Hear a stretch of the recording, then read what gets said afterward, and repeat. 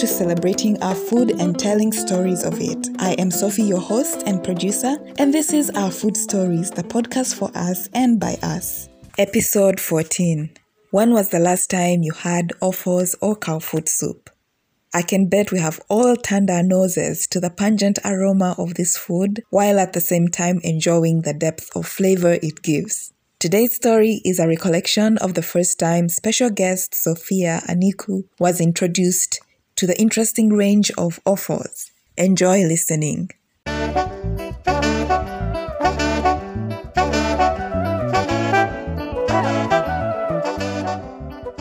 My name is Sophia Aniku Adengo. I am a journalist, filmmaker, and activist. I live in Kampala, Uganda currently. And just call Kampala my home. I have just come off a whirlwind of 8 years of being a journalist all around the continent. And that was exciting. To be introduced to new foods from different parts of the continent was really quite a pleasure and an addendum to understanding various cultures and the people who make Africa what it is so uniquely. So my childhood food story may not be very exciting, but it definitely left an indelible mark for me. So you may detect an American accent because it is an American accent. Slightly, I think I've become a little bit more African street, I would like to think, in the last couple of years. But I grew up in California, and as you know, Americans have a very standardized, more or less, food palette. It's the burgers from the burger joints. It's, on occasion, some improvised Chinese food in an American sense, and all the other fast food type things like pizza and ice cream. I think the one thing that I do miss about being in the U.S. is just the variety of foods and in which direction you like them. It's always such a sweet treat if you go to, let's say, a coffee shop and they ask you whether you want a different kind of milk or you want something different, as opposed to sometimes being here and having a standard 2 or 3 options. So that I do miss. But back to the point I was trying to make. So in California, as you know, there is a huge Mexican influence because of the border. And one of my favorite things to do was to eat Mexican food in all its forms. I particularly like quesadillas. I like, enchiladas. I like anything that has a hint of Mexican. I can definitely get down with. Plus, it sort of mirrors, Mediterranean diets, sometimes people will say, and I'm always very comfortable with that. So at the age of 15, when I was in high school, I returned to Uganda. My parents wrapped up their lives and ours in California, and we moved back here to Uganda, which was initially an exciting prospect. But as you know, or anybody knows who's moved either to a different state or a different, country, that there's always, culture shocks. And I remember we moved around the 1st of April a couple of years ago, and my sisters and I have 5, by the way, we're 6, came back and they were like, this must be a joke. It's April Fool's Day, right? But it really wasn't. So we moved back, sunk our roots, and started our lives all over again, having had this incredible North American experience and now embracing what our African lives would be like. It sounds strange to separate the two, and sometimes you'd find, especially in certain books, people call it the North and South divide. In the beginning, it did feel that way. Uganda wasn't very developed. It was, the president had just taken over, and there wasn't so much as a shopping mall in sight. To see KFC now and some of the other main brands that have these eateries around the world or establishments feels almost like a miracle. So back to the story. What did I eat that I thought was so interesting? So I went to a neighbor's house and she invited me over, and her mother was cooking and she was helping her mother cook. So what did we do as girls? We got right into the kitchen, and some of us were cutting onions, others were cutting tomatoes, and you could just smell, of course, the goodness of the food just coming together.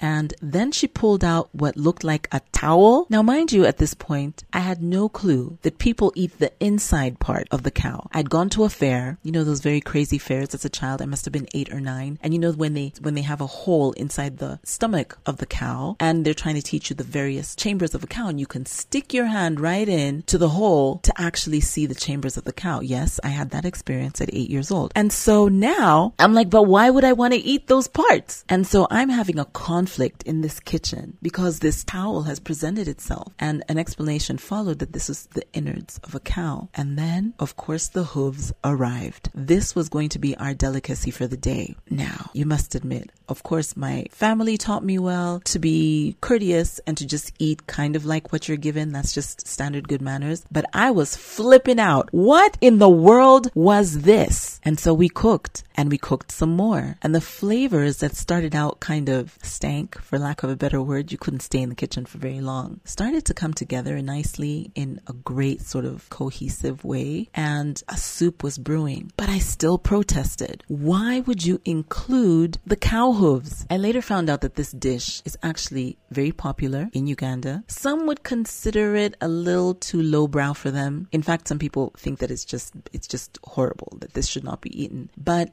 I later found out that it did have some health benefits. But can you imagine me sitting at that table and having the first scoop of the towel put on my plate while the hoof was sort of still kind of lingering in the pot? Cooked, mind you, but still there. I just looked out the window and I was like, yes, I understand culture shocks, but this is the shock of all shocks. I did have as an accompaniment what is called matoke. If you're not familiar with what matoke is mashed bananas. It's a certain type of banana that is considered a staple food, especially in the southern part of Uganda. So the matoke coupled with the molokoni, coupled with the greens, some people would call them standard greens, and soup was served. I took one bite of the towel and I was like, well, no wonder it's called a towel. It looks and kind of moves around in your mouth a little bit like an actual towel. But as I took the bites, there was flavor in it. And I couldn't believe that me, who was mortified between the hoof and the towel, was actually having a positive reaction. Now, as I grew older, yes, I'm jumping forward. As I grew older, I found out that this dish was actually, it was served in many people's homes, and there was a reason for it. In order for you to sustain your body, your health in Uganda, you have to always have supplements. And people don't always, at that time anyway, have access to these supplements.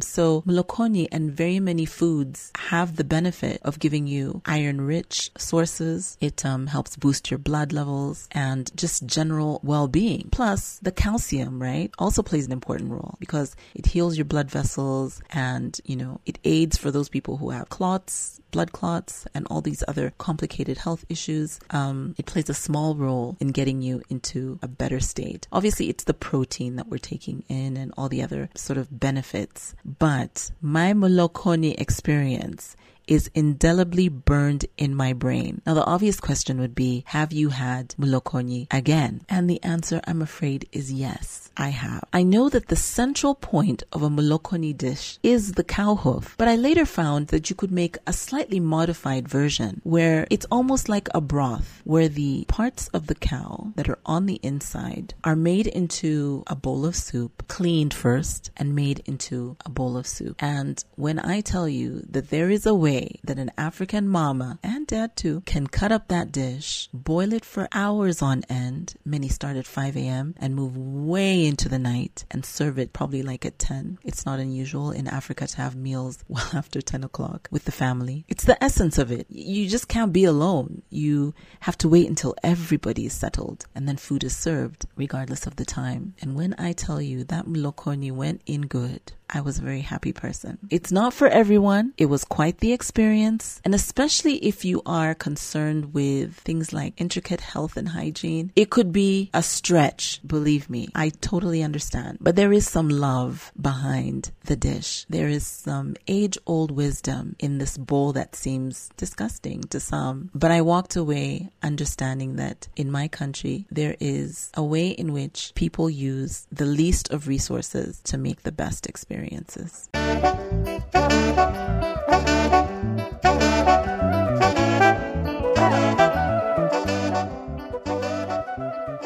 Thank you, Sophia, for that wonderful recollection.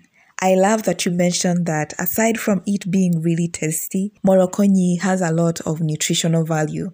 Leave a comment on this episode and let us know which part of the story you loved the most. Aside from journalism, Sophia has an African clothing brand called Ankara Kampala, which sources handmade adire material from Nigeria and many parts of the continent to create one-of-a-kind pieces. Through Ankara Kampala, Sophia hopes to push for more African visibility in the world of fashion. You can find Ankara Kampala at the Bold in Africa store, which is located in Kisementi. You can also follow Sophia on Instagram at @s_Aniku to see more of her work. Remember, if you have a delicious food story that you'd like to share, you can reach out to me via email at akitcheninuganda@gmail.com or on Instagram at akitcheninuganda. Don't forget to share the podcast with others, to leave a review or a rating, and to comment on your favorite stories wherever you listen. See you in the next episode.